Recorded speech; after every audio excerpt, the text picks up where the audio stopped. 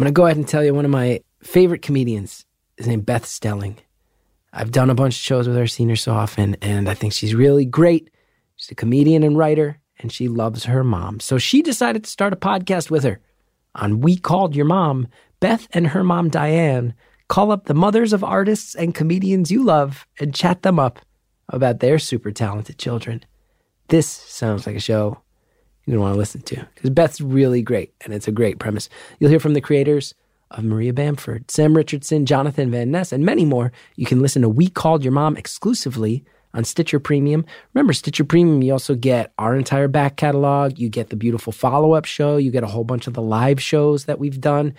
And for a free month of Stitcher Premium, go to stitcherpremium.com/mom. Use the promo code STORIES. Hook yourself up.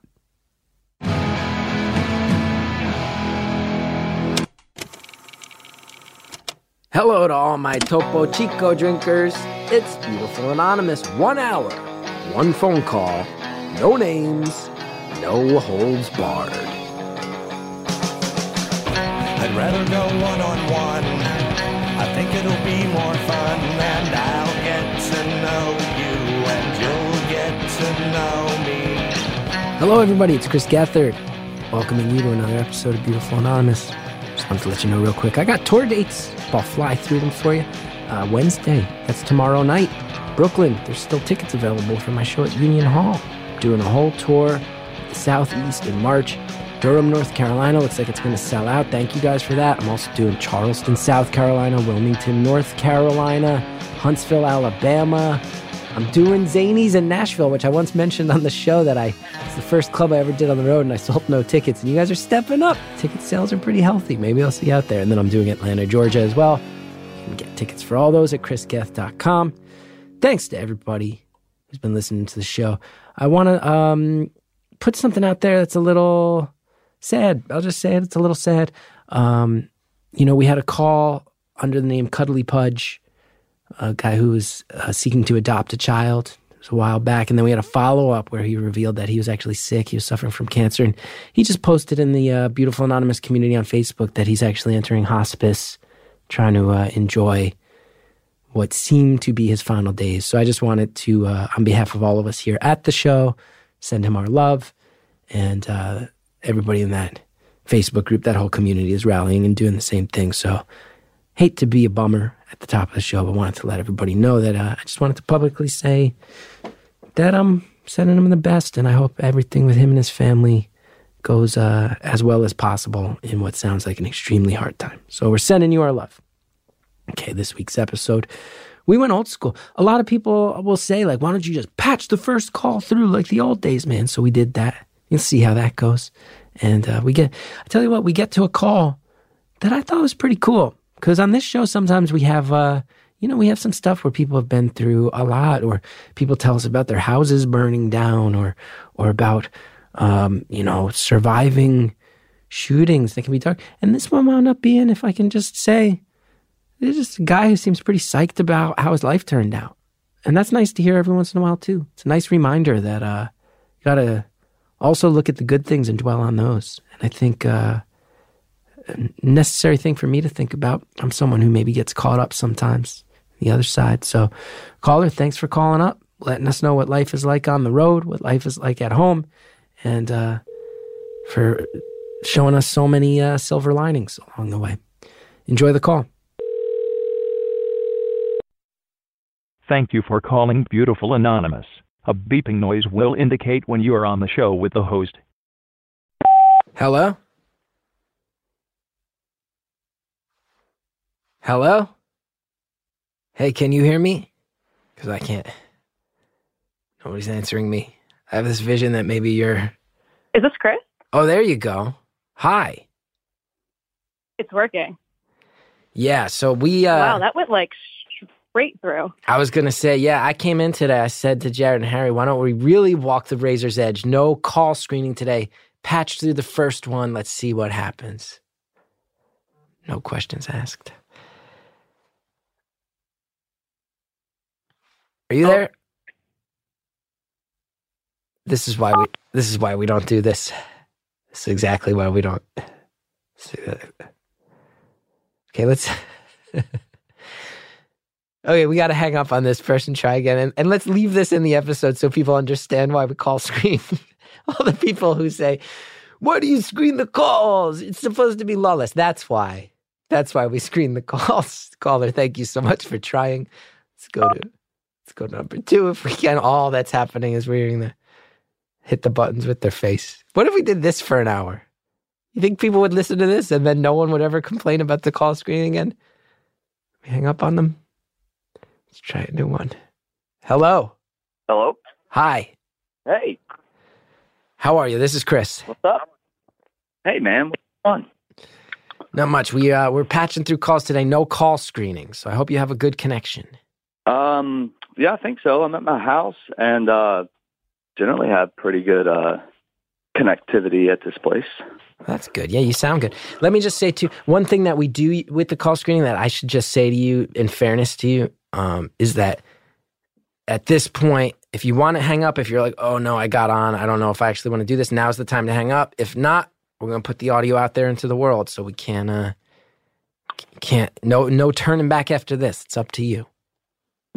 No turning back. No, that's cool. We can chat. I'm into it. See where the conversation goes, I suppose. I would love that. And I like your style already. Yeah. I'm going to go ahead and say, I like your style already. You seem like a cool cat. Yeah, man. Nah. I didn't expect to get through. I just got done with some errands. I just got back to the house and just kind of seeing what I was trying to figure out to do with the rest of the day. And then I saw the tweet come in and I was like, oh, well, let me see what old Chris is up to today. What is old Chris up to today? Not much. I tell you what, I rented myself a little shared office. So I went to my office today. That's a new development in my life. Is it a WeWork production or it's not something similar? It's not a WeWork, but it's someone in my neighborhood has a space nice. And is like, yeah, I'm just trying to get I got 10 desks in there. Anybody wants to fill one? So I found one. And I go into the office now, and I feel cool about that. I'm like, oh, I got an office. You feel productive about it. Yes. I'm excited for you. I'm about to have something similar situation here in the next couple of weeks of my life, too. So I'm excited to have my own kind of office space, you know? Yeah, a place to go focus, get things done. Now, what are you up to? That's what I'm up to. What are you up to? Man, I'm recovering, from the holidays a little bit. Had a nice Thanksgiving weekend. That's good. With some family, and just trying to get back into the swing of things here Monday morning or Monday afternoon, I guess it is now. But I was actually trying to figure out what I was going to eat for lunch. I mean, it's not, I don't live a super exciting life, but I got back into town last night and. Ran some Monday morning errands, and literally, like I said, I just walked back in the door. I hadn't even taken my dog out to go to the bathroom yet. Nice. So we might do that on the phone. I would love that. A nice walk with the dog, and I wouldn't mind spending an hour just hearing your thought process on what you should eat for lunch. I think that's pretty fascinating audio. Man, you know what? I got to admit, Chris, I listened to your show, I've listened for a while, and I know a lot of calls are, in depth and real, and intense conversations, and some of them are lighthearted and fun, and and I'm a cat that really the hardest part of my day is trying to figure out where I'm going to eat for lunch. Now, I'm blessed. Yeah, how'd you wind up with such a lucky life? Man, I mean, it doesn't have to be hard, you just try to surround yourself with good people, and I luckily at 28, I found the career path that I wanted to go down, and after that, man, everything just kind of falls into place after that. So, it's been a pretty good life for me so far. So I don't really have any good complaints. There's some good sides and some downsides, like everybody, but I just try to have a positive attitude about everything. It's just you got to go with the flow. Oh my God, what a breath of fresh air you are. A stress-free 28-year-old in 2018? That's unheard of. Well, I mean, I'm 34 now. About 5, going on 6 years ago now. I kind of fell into my career path, and I love what I do. It's challenging, and it's fun to kind of bounce around what I do, and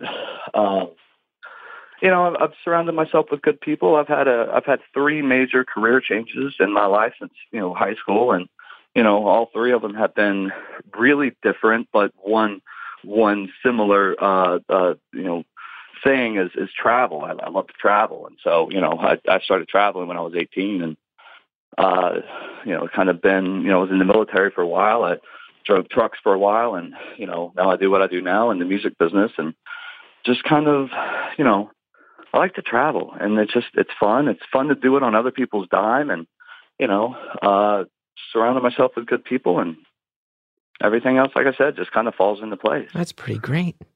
What a good thing to hear. I need to be reminded of that because I got a great life. I have, by most people's definition, an objectively good life going, and I still spend a lot of days real stressed out. And I like hearing what you have to say because it's a good reminder for me. And selfishly, it is. I mean, you know, I'm glad. Yeah. Well, we all have stressful days, you know, and this past weekend, you know, my you know, I had a big, you know, I got a large family, I guess. I got, you know, a couple of siblings and some nieces and nephews, and you know, I decided a couple of months ago, like, I wanted to do a big shimmy family reunion type thing, you know, and this, I wanted to plan it. I planned for a living, so I was like, you know what, I'm gonna plan this event, you know, and set it all up. So I mean, there's some stressful moments leading up to that, and you know, it all, you know, it went off without a hitch, and it was good to see everybody. And you know, there's stressful moments in everybody's life, and there's ups and downs, and you know, I had good parents that just kind of, like I said, taught me to, you know, kind of appreciate everything, and it's good to be reminded of that. But you know, what you're doing too with your show, it's always fun to kind of, you know, listen to some good calls where people are, you know, just can be reminded of that every now and again.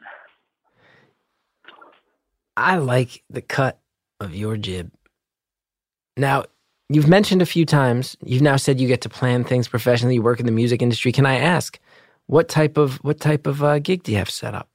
I am a road manager for some artists. Oh, that's cool. So I tour for a living. So, in my experience, that would mean you're not the person booking the gigs, but you're the person who makes sure that the actual process of getting to the gigs, doing the gigs, and getting to the next gig runs smoothly. Is my understanding correct? Yeah, I'm a tour manager. Is my title. That's cool. Well, can I ask what genre of music you work in? Yeah, that'll narrow it down for some listeners. But yeah, genre is currently country. That's a whole world. That's a whole world, man. It is. I love it. I want to pick your brain if that's okay, because I'll tell you what. Can I tell you something that I know? So I have been in a situation where I've toured, and as a comedian, obviously, but I once worked with, I don't want to reveal too much about this person. I once worked with a person who helped out on a tour I was on, who had randomly done years of work for Kenny Chesney, who is my understanding is one of the kingpins of the country touring world.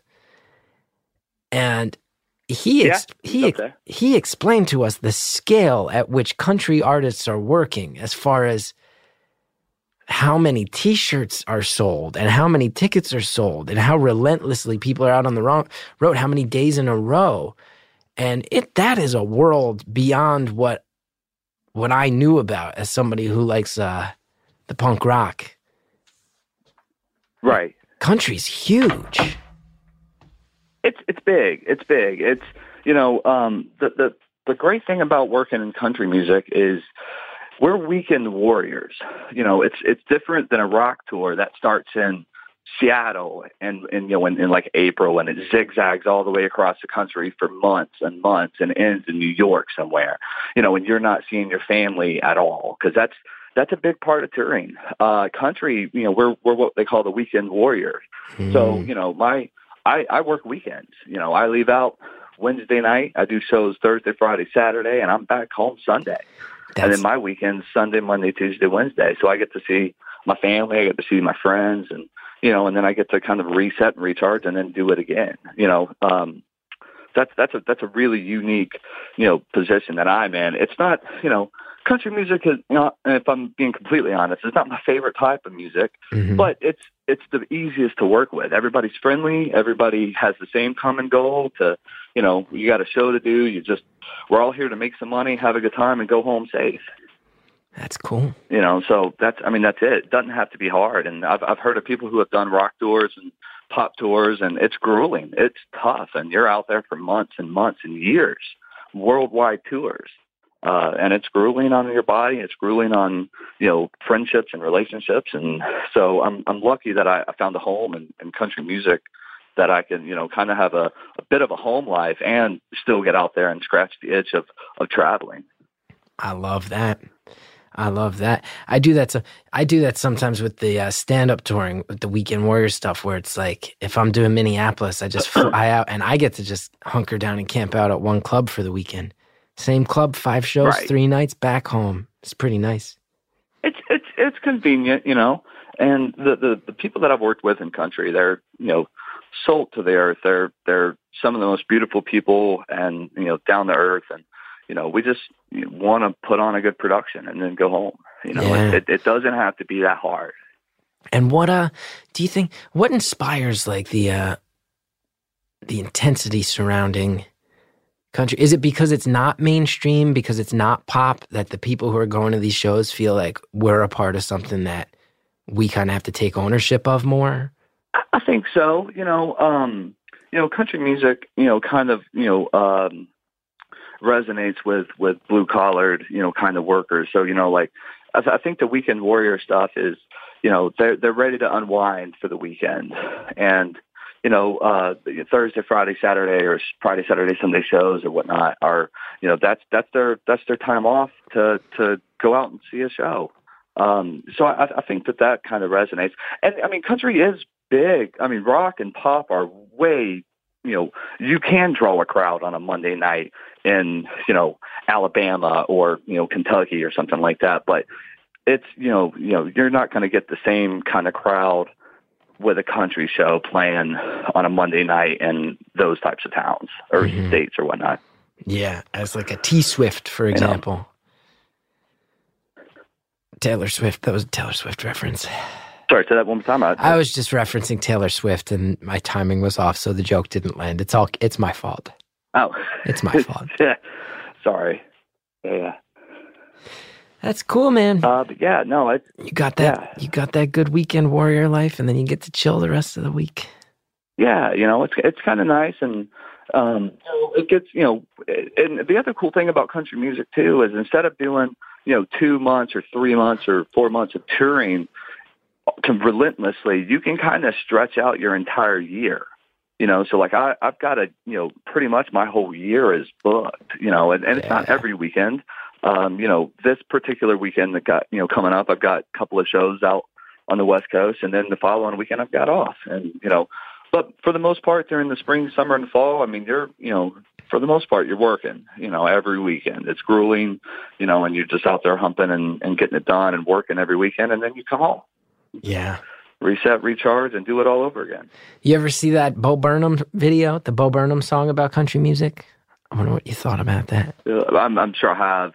He's a comedian, very talented guy. He directed that movie 8th Grade. Very, very talented dude. Oh, right, yeah. I wanted to dislike him when I first heard about him, and then met him and looked into his work and was like, I don't care if he's been doing it on YouTube. This guy is brilliant. Brilliant, brilliant. I got to get out with my own closed mind. But he has a song that's, the basic premise of his song is that it's a parody of a country song where he lays out, hey, a lot of country artists are playing into your blue-collar working-class roots while they themselves are ridiculous millionaires. Your thoughts? Are ridiculous. What was that last part? I'm sorry? Millionaires. Like some of these country artists are driving Lamborghinis around, and then they go up on stage and they talk about how hard it is to till a field, Yeah. Well, and that's funny that you mentioned that, man. I actually had a conversation with somebody about that literally a week ago. And some of the people that I met, actually most of the guys that I've met, and there have been some, A-list people that have sold out arenas and stadiums, they drive Ford pickup trucks. They live, out in the hills, in Tennessee. They have, they have nice houses, but they still go to Whole Foods. They still shop. And that's the thing about, and I'm kind of maybe narrowing down where I live at, but like you see them in the car lane dropping their kids off at school. You know, I mean, they're literally just everyday normal people, just like you and I. That at least from my perspective. Now, don't get me wrong; some of them have some nice cars every now and again, but for the most part, they literally live just as you and I do. You know, and I'm sure people tell that about you, thinking that, you know, oh man, you're Chris. You see him on TV, you see him big time comedy shows and HBO specials, you know, and you're taking the subway to work or taking the subway to the studio, just like everybody else. Yeah, I've had a few conversations where I've been on the 7 train and somebody will come up to me and be like, "What are you doing here?" And I'll be like, I live here. I live in Queens. I live here. I am not successful enough to take cars everywhere. I'll tell you, I had a very funny stretch in my life last year when my TV show was going, when the network bought a bunch of Subway ads. And if you've ever been in New York City, you know they hang up posters. And there were a ton of Subway ads with my head and face on them. And I realized, I am now famous enough to have Subway ads, but not successful enough to not take the subway. Yeah, exactly. I'm doing well enough that ad is there, but I'm still taking the subway, and I could feel people looking at me. And Queens is a very working class borough where I could feel a bunch of people just instinctively being like, "Fuck this guy! I don't like this. Who's this fancy guy?" I'm like, "Nah, man. Right. My life."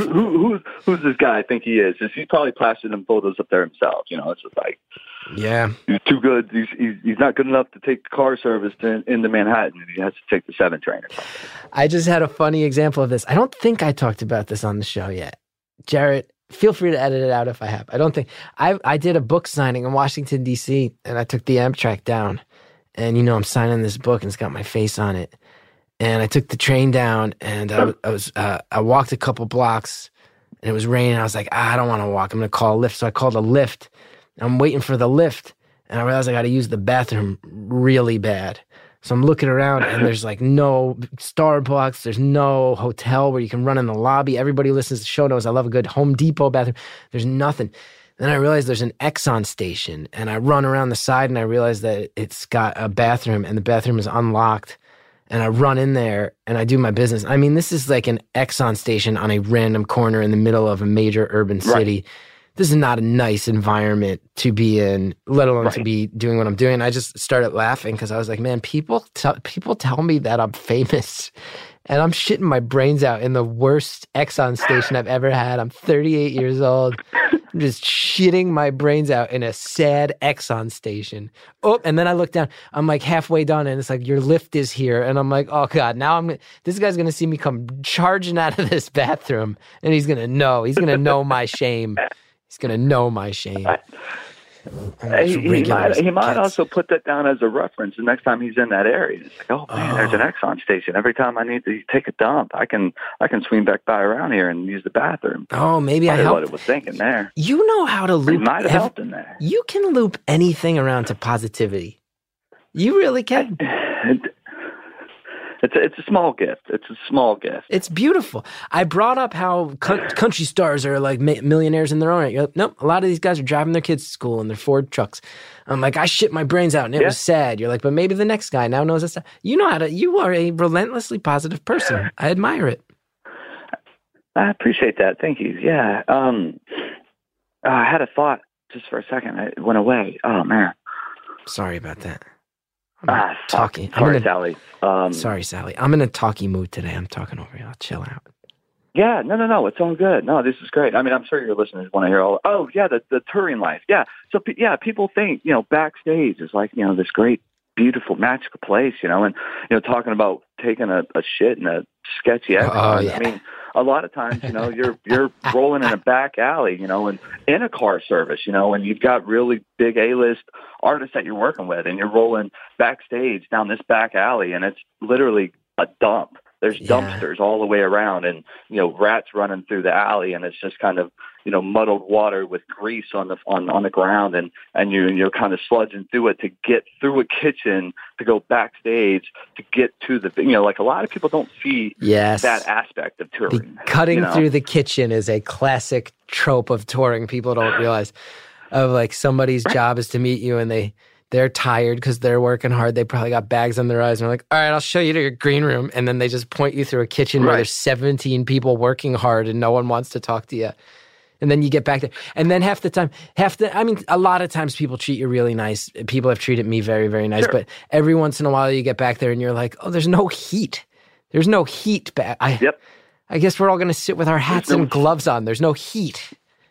People think you're back there sipping Cristal, popping champagne bottles. It's like, no, we're all checking our phones, and there's a half-eaten thing of hummus, and we don't know who ate the other half. And hummus is not a food you don't want. You don't want to eat the second half of hummus, not knowing who was dipping their fingers in it the first round.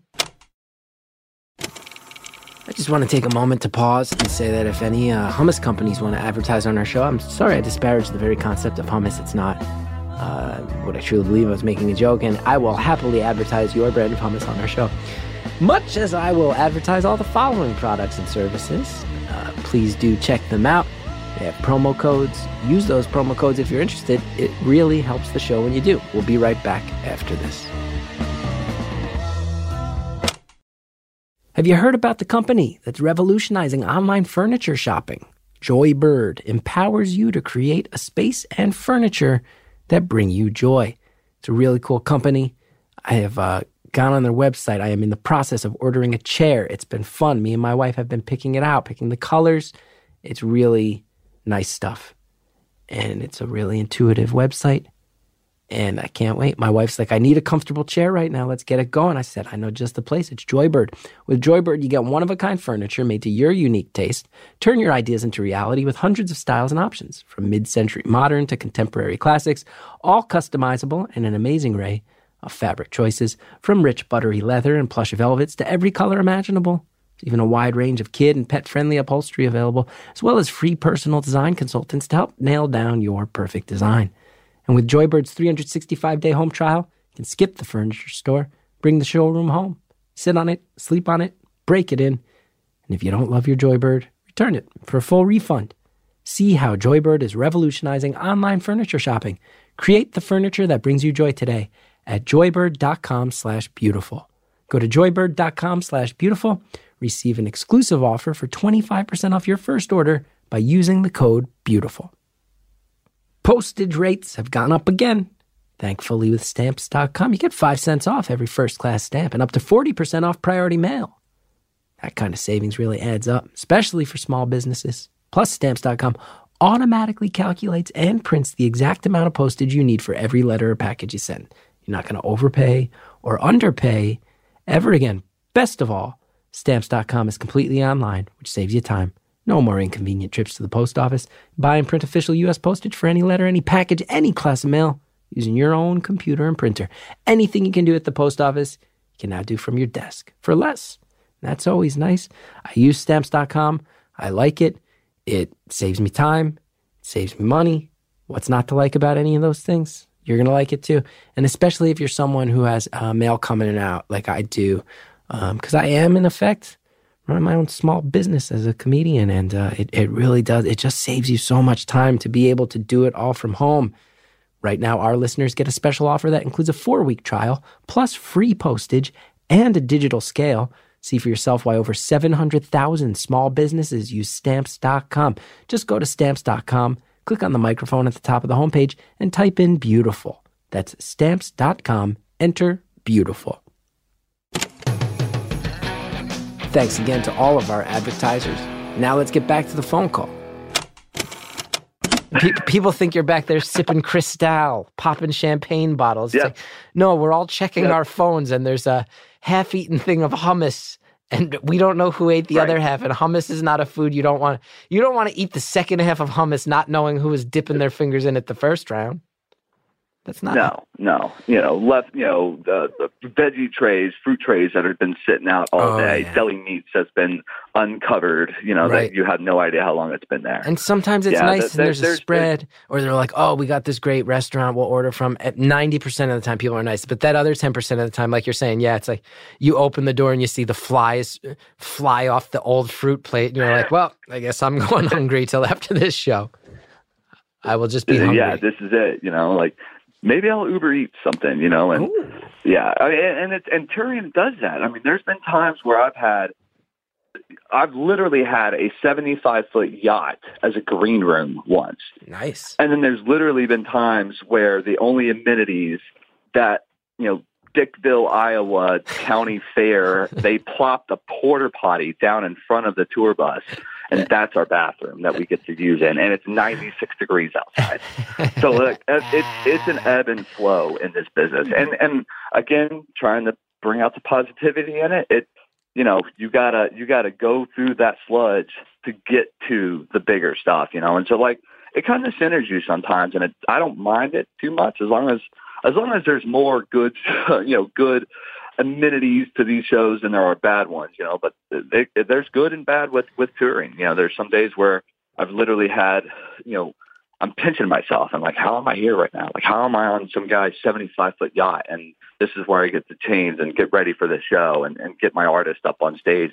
And there's some times where I'm like, hey man, this porta potty in front of the bus, that's all we got today. Yeah. But you know what? I always try to remind myself, all the funny war stories aside about the touring life, I know in comedy, in my opinion, there are a lot of comedians who, the past handful of years during this comedy boom, when you can find gigs pretty easy, they forget it's not about them. And even on the days when conditions are at their worst, I always take a deep breath. And before every show I do, I like to remind myself, if somebody's having a bad day and I can make that person laugh, then this is a job worth doing. And it's not about me, it's about them. And the hardest day of us touring with our, the spoiled fruit plates, most people aren't handed fruit plates in their lives. And there's some people who spent the only 20 spare bucks they had that month to come see us. And it's an honor and a privilege to make them perform. And comedians out there, if you're listening, it's not about you. It's about the person you're trying to entertain. Our jobs are not hard. At the end of the day, having a porta potty in front of our tour bus, it's not as hard. There's people out there who probably every day they go and work jobs where they might lose a finger in a piece of industrial machinery. I got to make that person laugh. I'm here for them as a service.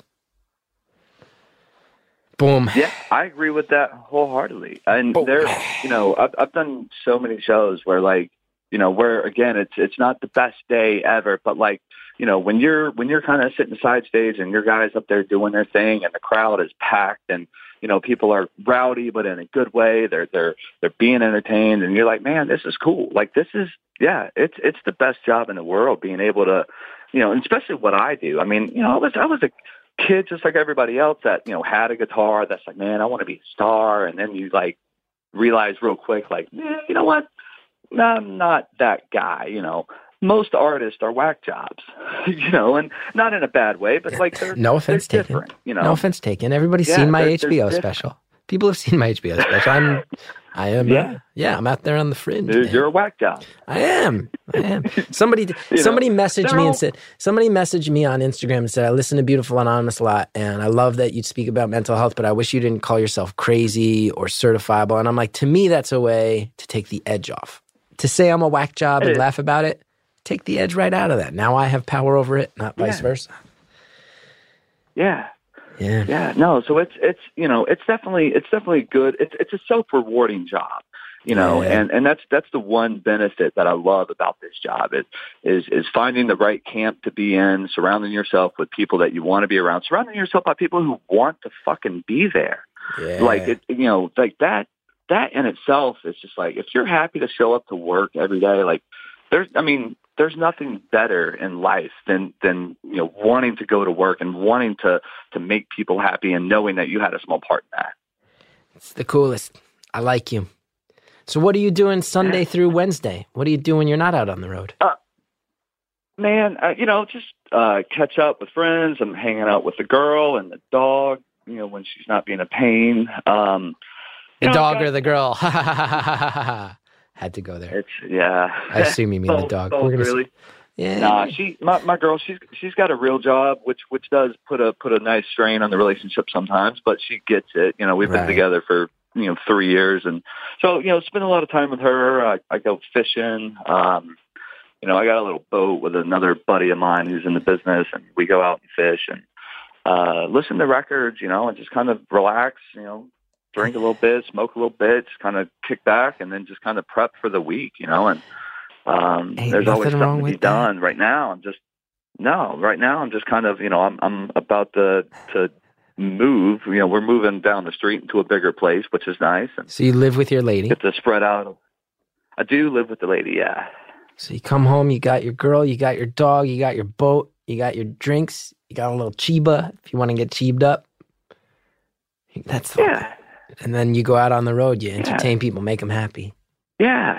I don't do all that stuff on the road. I ain't got time to drink. I got time to smoke. Like it's being a road manager. I mean, I got to be on call 24/7. If that bus breaks down in the middle of the night, they're not calling the artist. They're not calling the other roadies out there. They're calling me. Yeah. And I got to be sober enough. And I was like, hey, I got to figure out how to get us to the next town.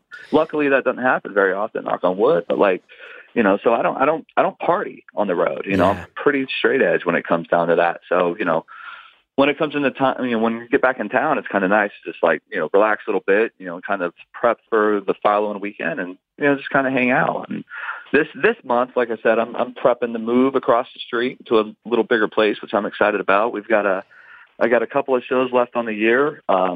Everything's moving right along this year. It's going to be a nice end to 2018 for sure. Everybody listening is jealous of your life and your attitude. Man, I mean, everybody. It's like I can't stress it. I don't understand people sometimes that have that work jobs that they hate. I can't, the very first call, and I'll never forget it. The first call that you ever did where you told that guy that was sitting in the parking lot and you told him to scream as loud as he could and he wanted to go do comedy, that inspired the fuck out of me. And I was like, nice. I mean, I was already doing my business, doing what I wanted to do, but I was like, I tell that to people all the time. When I took a chance to get into this business, and I got lucky. I was a fan that was in the right spot at the right time that I even got into this business. There's no tour manager school. I didn't go to college. It just happened. But, I just, if you are working a job that you hate, you don't have to do that. You literally can go do whatever you want to do. And that's the beauty about this country. And it's a lot harder for some people, and it shouldn't be. It should be equal. That's what America's built on. Everybody should have the opportunity to go do what they want to do. And I'm just lucky enough to be in the right spot and take advantage of that. But I strive to tell my nephews, tell some friends that are just working jobs that they hate. I'm like, man, why? That part I don't understand.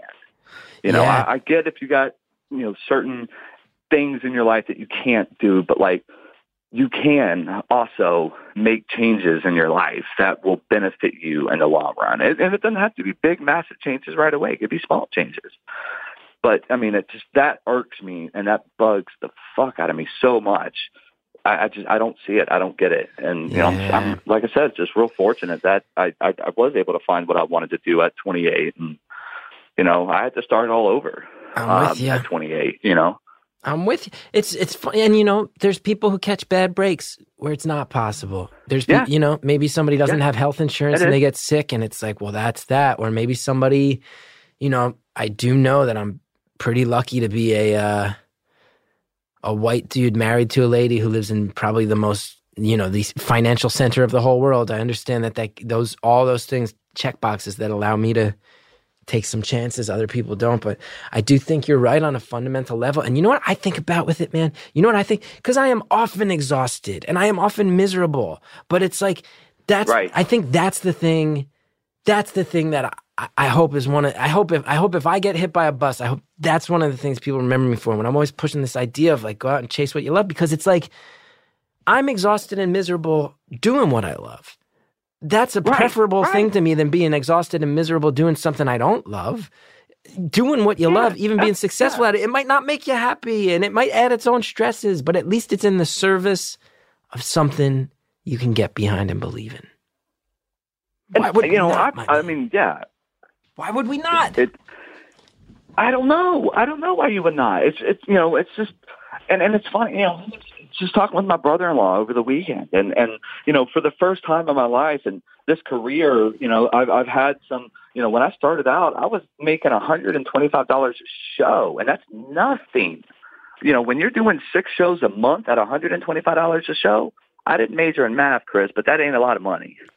So, but luckily I went from that and I started making really good money. And for the first time in my life, again, I think at that point I was probably in my early 30s, where I finally didn't have to live paycheck to paycheck, and it's like but there are still frustrating aspects to every job and to every life. It's the same. You're going to have struggles regardless if you're making a lot of money or no money, but just finding that happy medium and being happy doing what you're doing, everything else just works itself out how it should be. And I don't get it sometimes, Man, I needed to talk to you today because I've been stressing about a lot of stuff, and I feel like there's been a lot of times where people give me credit and say that I get through to them with this show, but I tell you what, I thank you because you're getting through to me today. Good reminder. Well, I appreciate it, man.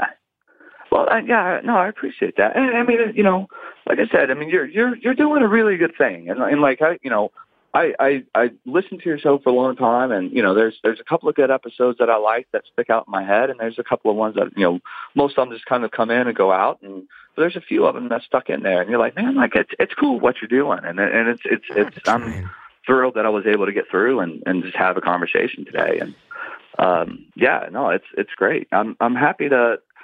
I'm just a happy guy. I try to be happy. I just try to be happy, and I just try to, like I said, surround myself around people that, give a shit and want to be around me, and I want to be around them. There's things that you can do and make small changes in your life, and even if those are small things, it's just kind of these small little steps that you can take to just be more happy. Nobody's ever going to be fully, completely happy. There's going to be somebody that's going to cut you off, pulling out of a parking lot or something like that, or somebody's going to have a crying kid at a store. Like I don't try to let that stuff get to me because I'm like, I can't control this, so I just have to roll with it and just I can't get angry at stuff like that. So it's just, there's a lot of stuff that's just beyond your control that you got to go with the flow and just got to let things happen because that's life. It's part of it. Damn, you just broke it down. Yeah. Now I guess I have to follow up with the most important question of all. So what are you having for lunch? What are you having for lunch? You started off with the lunch thing. It's a cliffhanger. We only got 26 minutes left to discuss your lunch. Well, my gut says to walk down to my favorite Mexican joint, which is literally at the end of my street, so I don't have to go far. And I'm justifying the fact that I haven't eaten there in like probably 2 or 3 weeks. So it's like, all right, man, I'm craving some tacos, and this is one of the best taco joints I think in all of the city that I live in. But there's also a really good deli sandwich that's just a little further down that makes an Asian flank steak sandwich that is delicious. So there's that. There's what kind of tacos do you usually get, or do you vary it up? Man, I like shrimp and pastel. Like the spicy pork. The spicy pork. I think that's like a spicy, slow cooked pork, right? I remember that from my meat eating days. Yeah.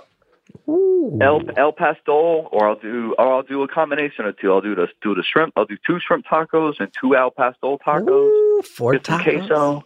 Oh, you get the queso on top of the 4 tacos. They're street tacos. They're $1.50, I think, or $1.25. This Mexican restaurant, Chris. This Mexican restaurant, I think, is the best Mexican restaurant that I've had in the city that I live in. Yeah. It's owned by a local Mexican family, and actual construction working paint Mexicans eat there. Like, there's another Mexican restaurant that's literally a half a mile away, and I went in there one day by myself. This is like my diner. I go in there all the time. I sat down by myself, I ordered my food, and there was a woman sitting next to me who had a shirt of the Mexican restaurant that was a half mile down the road. She worked at that restaurant, and she's eating at this one. That tells you everything you need to know. It's good enough for her. It's good enough for me. Yeah. I love that.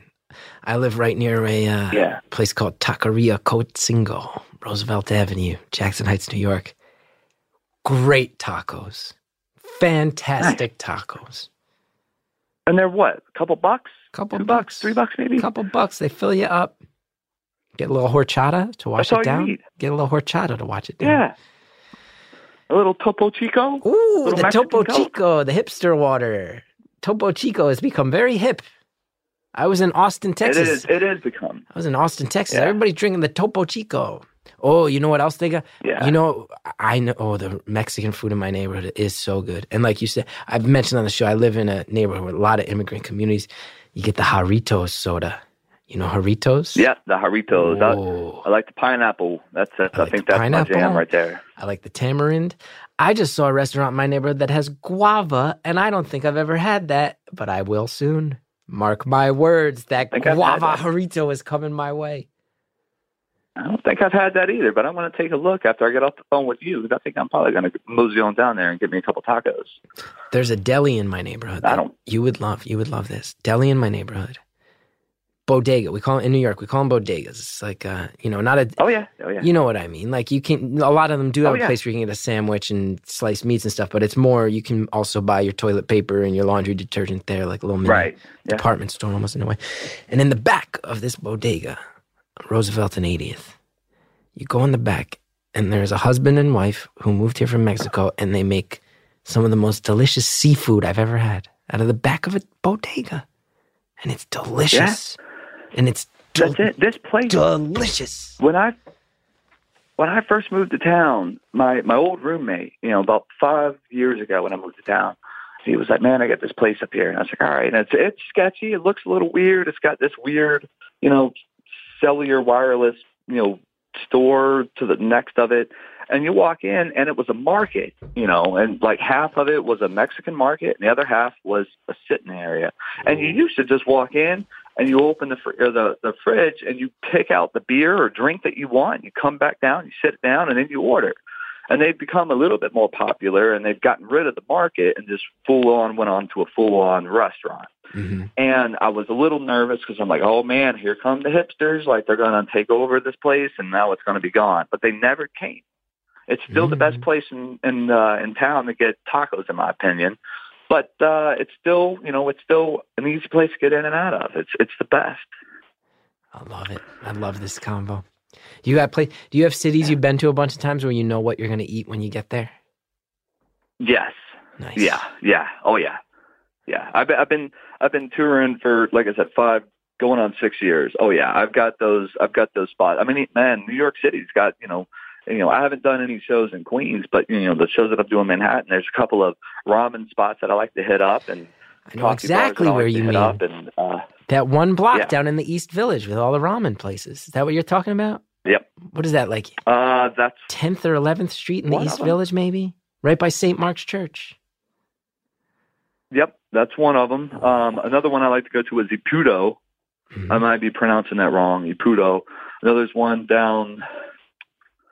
in Hell's Kitchen, but the main one I think is it's been a while since I've been to the Hell's Kitchen one more, because I'm staying more in Midtown than anywhere else. But it's been a while. I can't remember where the other one is off the top of my head. But there's restaurants all over the place. I've got marked on a Google map thing that you just kind of remind yourself. It's like, oh, dude, we're going to Oklahoma City. My favorite coffee place is in Oklahoma City. Yeah, I got there's different restaurants. There was a stretch where I was on the road a ton. It kind of, you kind of fight to get to a point where you can go on the road and sell tickets. And then when it came, then they get you out there a lot. And for me, that was around 2014. I wound up just on the road a lot, opening for Mike Birbiglia and then doing my own shows too. Mm-hmm. And I got sad because I realized that I had a favorite restaurant in LAX airport. And I was like, I got to slow down. If you have a favorite restaurant that's in an airport, you're touring too much. Yeah. Right. That's too much. I've got a few spots that I like to route if I know I'm flying and I know I have to have a connection. I try to route through particular airports, but that's not a luckily I don't fly as much. We bus mostly everywhere we go. So that's the life. I like that bus life. That's better than flying. Yeah, bus life is fun. Bus life is fun. But yeah, I definitely got those cities, and it's nice. I'm still, the town that I live in is growing at a very, very rapid rate.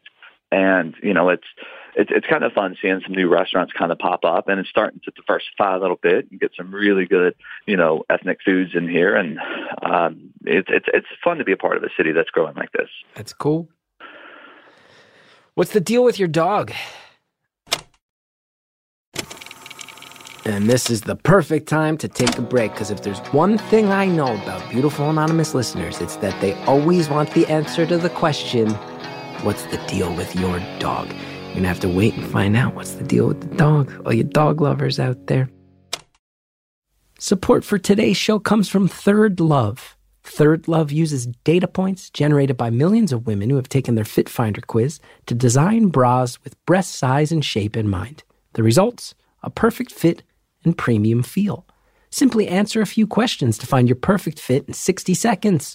Then once you receive your bra, you can wear it, wash it, put it to the test for 60 days, and if you don't love it, return it, and Third Love will wash it and donate it to a woman in need.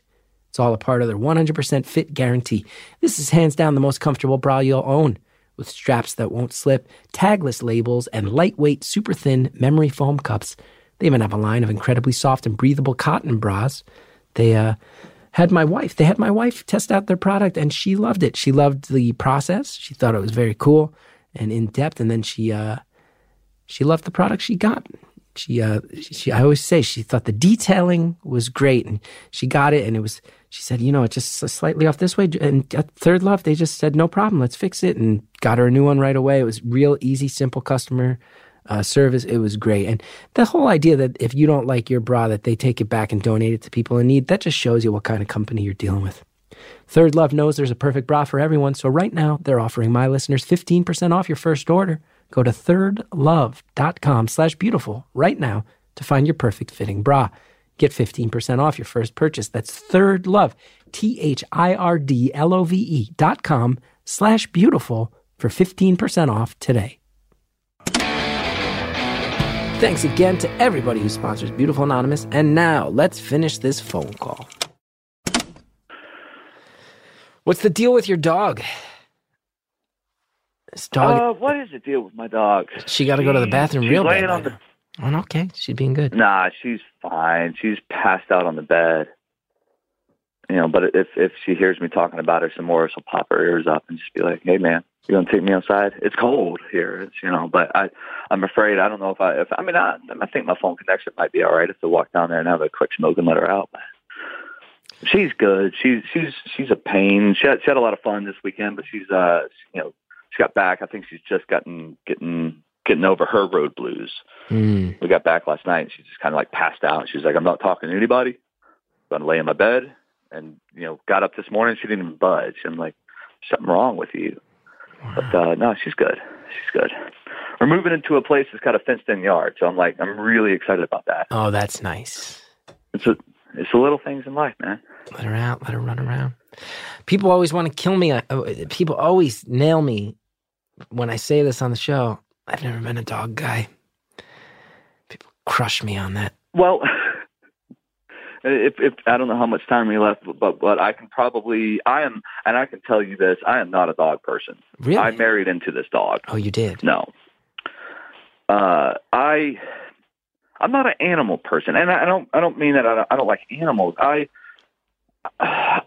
a guy that likes. I'm a spontaneous guy sometimes. Like when I'm off the road, I'll get an itch and be like, "Man, I got a ton of points. Like I want to go visit some friends. Like let's go to the West Coast, or let's go to the beach, or like let's go." And then I forget that I got the dog. Yeah. I had a dog before I met my girl. I had a dog, and I swear to God, Chris, I had a dog for 10 days. 10 days, and I'm like, "That's it. I'm good. I'm out. I'm done." Cramped your style. I cramped my style. I found a home for this dog. I literally dropped the dog off, and then I drove up to Asheville, North Carolina, because I lived in the Carolinas at the time. Drove up to Asheville and went to a concert up there because I knew that the dog was in a better home than what I could provide for it.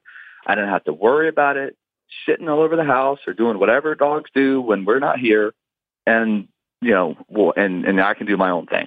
I feel guilty when the dog is here by itself. Like I can't stand it because I'm like, man, dude, if I would want to be out sniffing around, smelling the trees, like peeing on everything. But now I'm stuck in this house. I have that kind of guilt, which is why I don't want a pet, because I don't want to put a pet through that.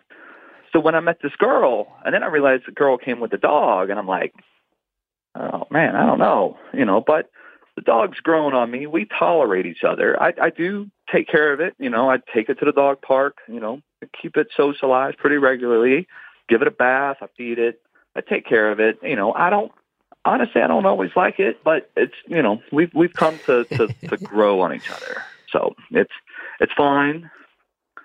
She's not a bad dog.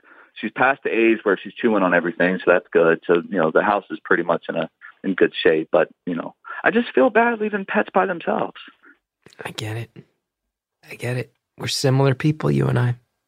Similar people. Yeah. Yeah. It's like, I will dog sit for you if you need to. I will cat sit. I will come let them out and play with them. But it's kind of like kids. That's why I don't want children. I don't want to be responsible for other people like that. I do enough. I'm a caregiver. I literally take care of people on the road, and I've taken care of up to 15 people on my crew. That's a lot. That's 15 different personalities that I got to deal with on a daily basis. When I come home, I don't really want to be responsible for a whole lot of anything. Yeah. I just kind of want to be able to just, again, like I said, the hardest part of my day is trying to figure out what I'm going to eat for lunch that day. And it doesn't need to be more stressful than that. So, love that. The dog's good. We tolerate each other, but I'm definitely not a dog person. Mm-hmm. Heaven forbid if me and the girl break up, I'm not going to get a dog. I tell you that. We're not breaking up or anything, but if the dog gets hit by a car accidentally, hey, let's not worry about a dog for a while. I don't know. Oh, people are gonna. My prediction is everybody listening to this is gonna have loved you, and then and some people are gonna say, nope, drawing a line. Yep, that's it. Everything else I've learned about this person is out the window based on that one sentence. That one sentence. Nah, she's good. We do. If I'm being completely honest, I'm just trying to be honest with myself, be honest with you. I like dogs, but I don't want to be a dog owner. I'm a very responsible dog owner. Like I said, I take it to the park every day. And that's actually one of the other things I was going to do today. I got to put on some long johns. It's 30-something degrees outside, but I'm going to drag her ass out to the park because she likes to go to the park. Fair. I am a responsible dog owner. I definitely make sure that she gets taken care of, and I do take care of her, But if it wasn't in my life, I wouldn't be upset about it. Fair. Let me ask you this. That's like a lot of things, I hear you. Yeah. You mentioned that you like to take... like a lot of things. You rack up your points. So you rack up those frequent flyer points. I do the same thing. And then you'll blow it out and go, let's take a random trip. What's the most random trip you've taken on your frequent flyer points? It's a funny story, actually. The most random trip I've ever taken actually happened a week ago. A week ago? And it was to Statesville, North Carolina. Okay. And this is a really kind of interesting story. It had recently come to me that it is time to make... it's time to propose to the girlfriend. Wow. It had recently kind of come to that decision, and I'm like, all right, cool. Like, this is it. This is the girl that I want to be with. And, I've started, like, a couple of months ago, I've started really having these really intense thoughts. It's like, all right, cool. And we've talked about marriage. We've talked about things, and, like, we've already agreed, first off, we don't want kids, which is, that's a big one, that was like day one. We're like, hey, you and the kids? No, cool. All right, cool. Good on that end. And the second thing, we were like, you know what? We really don't want a big wedding, and I was like, I'm cool with that. I'm cool with not blowing a whole bunch of money on a wedding. Now let's go, take a trip if we ever get married. So in my head, I like to do things over the top sometimes. So in my head, I'm thinking that the proposal has to be big, stupid, elaborate, over the top, big. she has always wanted this old, like an old pickup truck, like a 1970s pickup truck. So I'm on the World Wide Web and circling down the Craigslist rabbit hole, and I find this truck. It's a 1970 Ford F-100 Ranger. It's beautiful. It's the colors of the school of, she's from a town north of where I live at. It's the same colors as the school that she likes. It's perfect. It looks great. I started contacting the dealer, and I was like, hey, man, what's up with this truck? And we started talking back and forth. I told him, I was like, well, I live out of town. I kind of want this truck as a proposal gift. So I wanted to buy the truck. I wanted to buy a ring, and I wanted to incorporate all of it together. Wow. So, like over-the-top kind of dumb things. So when I found this truck, again, like I said, it happened really quickly. So I'm talking with him. I'm trying to make a decision. He's like, as of right now, nobody else is interested in this truck. It's like, cool. The earliest that I can get to you is last Monday, which is, I think it was 2 weeks since I first contacted this guy. I had shows, I had stuff, I couldn't get out there. And on top of that, I got to figure out how to get to Statesville without my girl knowing that I'm going. And my whole goal, I bought a one-way ticket on my points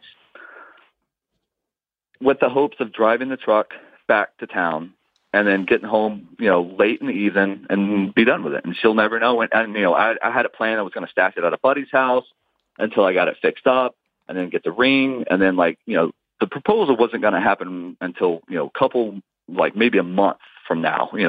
I got to get the truck ready. I got to get the ring ready. Got to get all the other plan in place. I started walking, site mapping where I was going to propose. I had contacted a good friend of mine who's a great photographer and was like, hey, I want to bring you in on this. I started making these big plans. So I fly out to Statesville, go test drive the vehicle. I even have a third-party mechanic. I call him and say, hey, man, can you just do a once-over this truck? I got to drive it 6 more hours back home. Can you just do a once-over with this truck and just make sure it's mechanically sound? It's a 48-year-old truck. It's just a little comfort that I would like to have. And the guy agreed to do it. So everything was going the way that I wanted it to. Everybody checked out, good to go. Now it comes down to me giving them the money, which was a little piss-poor planning on my part. I had the money. I didn't have actual cash. That's a long story and another story for another day. But I was on the East Coast. My bank is on the West Coast. I still bank with a West Coast bank, it's a credit union, whatever. I was hoping to kind of get all this stuff done before the banks close on the East Coast. Well, that didn't happen. The owner of this place didn't want me. There was some money issues between me giving it to the owner of this, place that I was at, and we were just having some issues. And the guy was like, listen, we're not doing this today. It's got to wait till tomorrow when the banks open up. He knows this whole story. He knows that I'm literally buying this truck as a proposal gift, and I have to go back home tonight because I can't stay overnight. She's expecting me to be at home tonight. I have to drive home tonight. Well, it didn't come down to that. And so I was like, well, I got to call her. I got to call her and, hey, I'm not coming home today. But trust me, don't ask any questions. Just trust the process. Let it happen. Just, we've been together for 3 years. I travel for a living. We're pretty open and honest with each other. So I was like, fine, fuck it. All right. I'll tread lightly and see kind of what happens. So I call her. I say, hey, babe, listen, I'm in North Carolina. I'm taking care of some business out here. Unfortunately, it won't get done today. I have to stay the night, but I'll be home tomorrow as soon as possible. And she's like, okay. She started asking questions. I said, please don't ask questions. Just trust the process. Trust me. Things are going to work out the way they need to work out. So she says, fine. She trusts you. Go on. I was like, great. Get my, I tell the guys, like, great, we'll do this tomorrow morning. Bank's open at 9 o'clock. The bank is literally right down the street from my hotel. I'm good to go. I book a hotel. I go back. As soon as I get to the hotel, she calls me. She's like, are you buying me a truck? What? And I'm like, yeah. I'm like, how the hell did she know? But B, I'm like, well, technically no, because I didn't buy anything at this moment. I was about to, but I can't. And that's, so she starts to get upset. And I'm like, well, that's really the opposite reaction. But she doesn't want a truck, Chris. She wants a ring. And she doesn't want me to spend a lot of money on a truck because she wants a ring.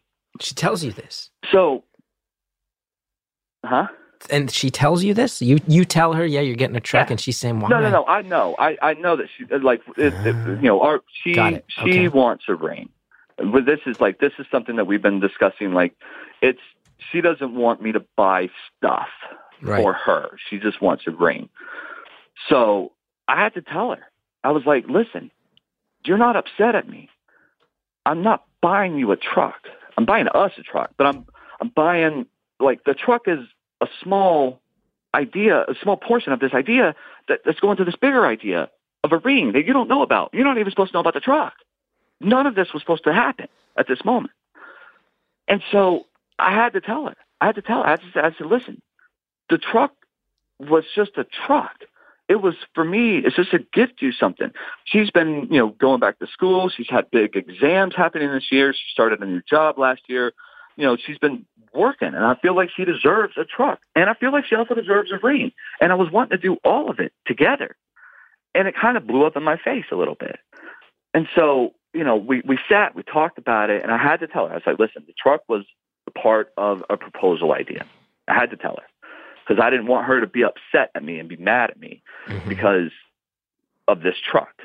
Right. She wants a ring. And so you don't want her mad. I go over the top. You don't want her mad for when you are specifically trying to accomplish the thing that would be the thing she would be. Yeah, exactly. Okay. So how's this go? We got 5 minutes left, and I'm loving this story. So, so we sit there, and the one thing I've learned about being in relationships is communication, and it's taken me 3 years to figure that out. You got to talk. You have to talk about your feelings. You got to talk about all of it. You have to. And we have gotten to a really good point to where we talk and we communicate, and I tell her things that I struggle with us, with the relationship, with whatever we need to work out. So I sat and I told her, and I was like, listen, I haven't bought anything. If you want me to walk away from this truck, I will walk away from this truck right now. Now, bear in mind, I did not have a plan to get back home. That truck was my way back home. So she said, let's walk away. Like, come home. Let's talk about it. Let's figure out, we'll figure it out. So here I am, stuck in Statesville, North Carolina, that barely has Uber. I was on the Uber app for 20 minutes, finally got an Uber back to Charlotte. I rented a car and drove back home and got home at 4:00 in the morning. That's a sad drive. She went up to work. Yeah, it's a sad drive. The best part about that drive, though, switching gears just a bit, the best part about that drive is I got a rental car. I got a minivan for $29 one way. You can always find the silver lining. You are the king of the silver linings. $29. I got a one-way rental. No drop fee, one-way rental from Budget Cars from Charlotte back home. Got home 4:00, $29. I was so happy that I got a $29 car going back home. So we got back home, and she's at work all day. I get back, and I'm festering. I'm sulking, and I have to tell her, I was like, listen, babe, look, I got to talk to you. That truck was bigger. Like, there's something bigger happening besides the truck. Unfortunately, right now, my confidence is shattered. I'm going to ask you to marry me. It ain't going to be anytime soon because I don't have a backup plan. That was my plan right now. So you're going to have to wait a little bit. So I've got to come up with another plan to ask this girl to marry me at some point in the near future, I feel like. But that is the most random trip that I've ever used my points on, is to fly to Statesville, North Carolina to pick up a truck that I was going to use to propose, and have it blow up in my face. That's one hell of a story. All of this is revealed. It's one hell of a story. Well, listen, I don't know if she's a listener to Beautiful Anonymous, but if you want to use this as a platform to propose to her, feel free. We have 2 whole minutes left. She has listened a couple of times, but she's not an avid listener. Fair. She's not an avid listener to the show. But that's fair. Yeah. She, I don't even think I'll tell her about this. If she happens to hear it through the grapevine, I do have some other friends that listen to the show. They know who they are. If this show happens to air at some point, if it ever does, they'll be sure to reach out to me. I know that they will. It's not that hard to figure out, but yeah, if she ever finds out about the show, she knows that I'm going to marry her and we're going to live and have a great life together. Look at that.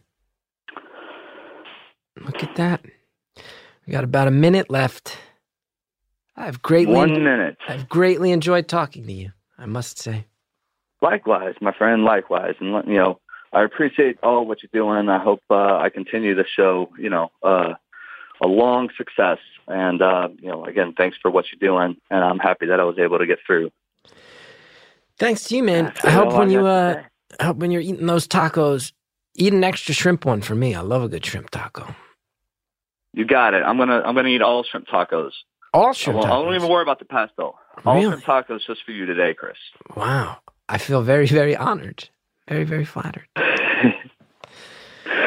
All right, my friend. Well, you have a great rest of your day. I hope everything else works out for you. And happy Christmas, Merry Holidays, all that good stuff. And we'll see you down the road. Thank you.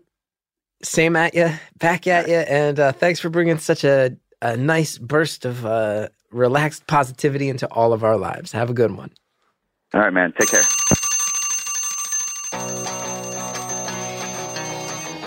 Caller, thank you so much. I said it a number of times on the show, but I really needed to hear a lot of what you were saying. So thanks for waking me up and reminding me what my priorities are and why I should be living this life and the things I should be looking for. Thank you so much. And thanks to Jared O'Connell and Harry Nelson in the booth. Thank you, Justin Linville, for all your help in my life. Thank you to Shell Shag for the intro music. You guys are wonderful, and I love you. Love you, Shell Shag. You want to know about me? I got some shows coming up. ChrisGeth.com, all my touring dates. If you want to help Beautiful Anonymous, what you can do, you go to Apple Podcasts, rate, review, subscribe. It helps the show when you do. We'll see you next time on Beautiful Anonymous.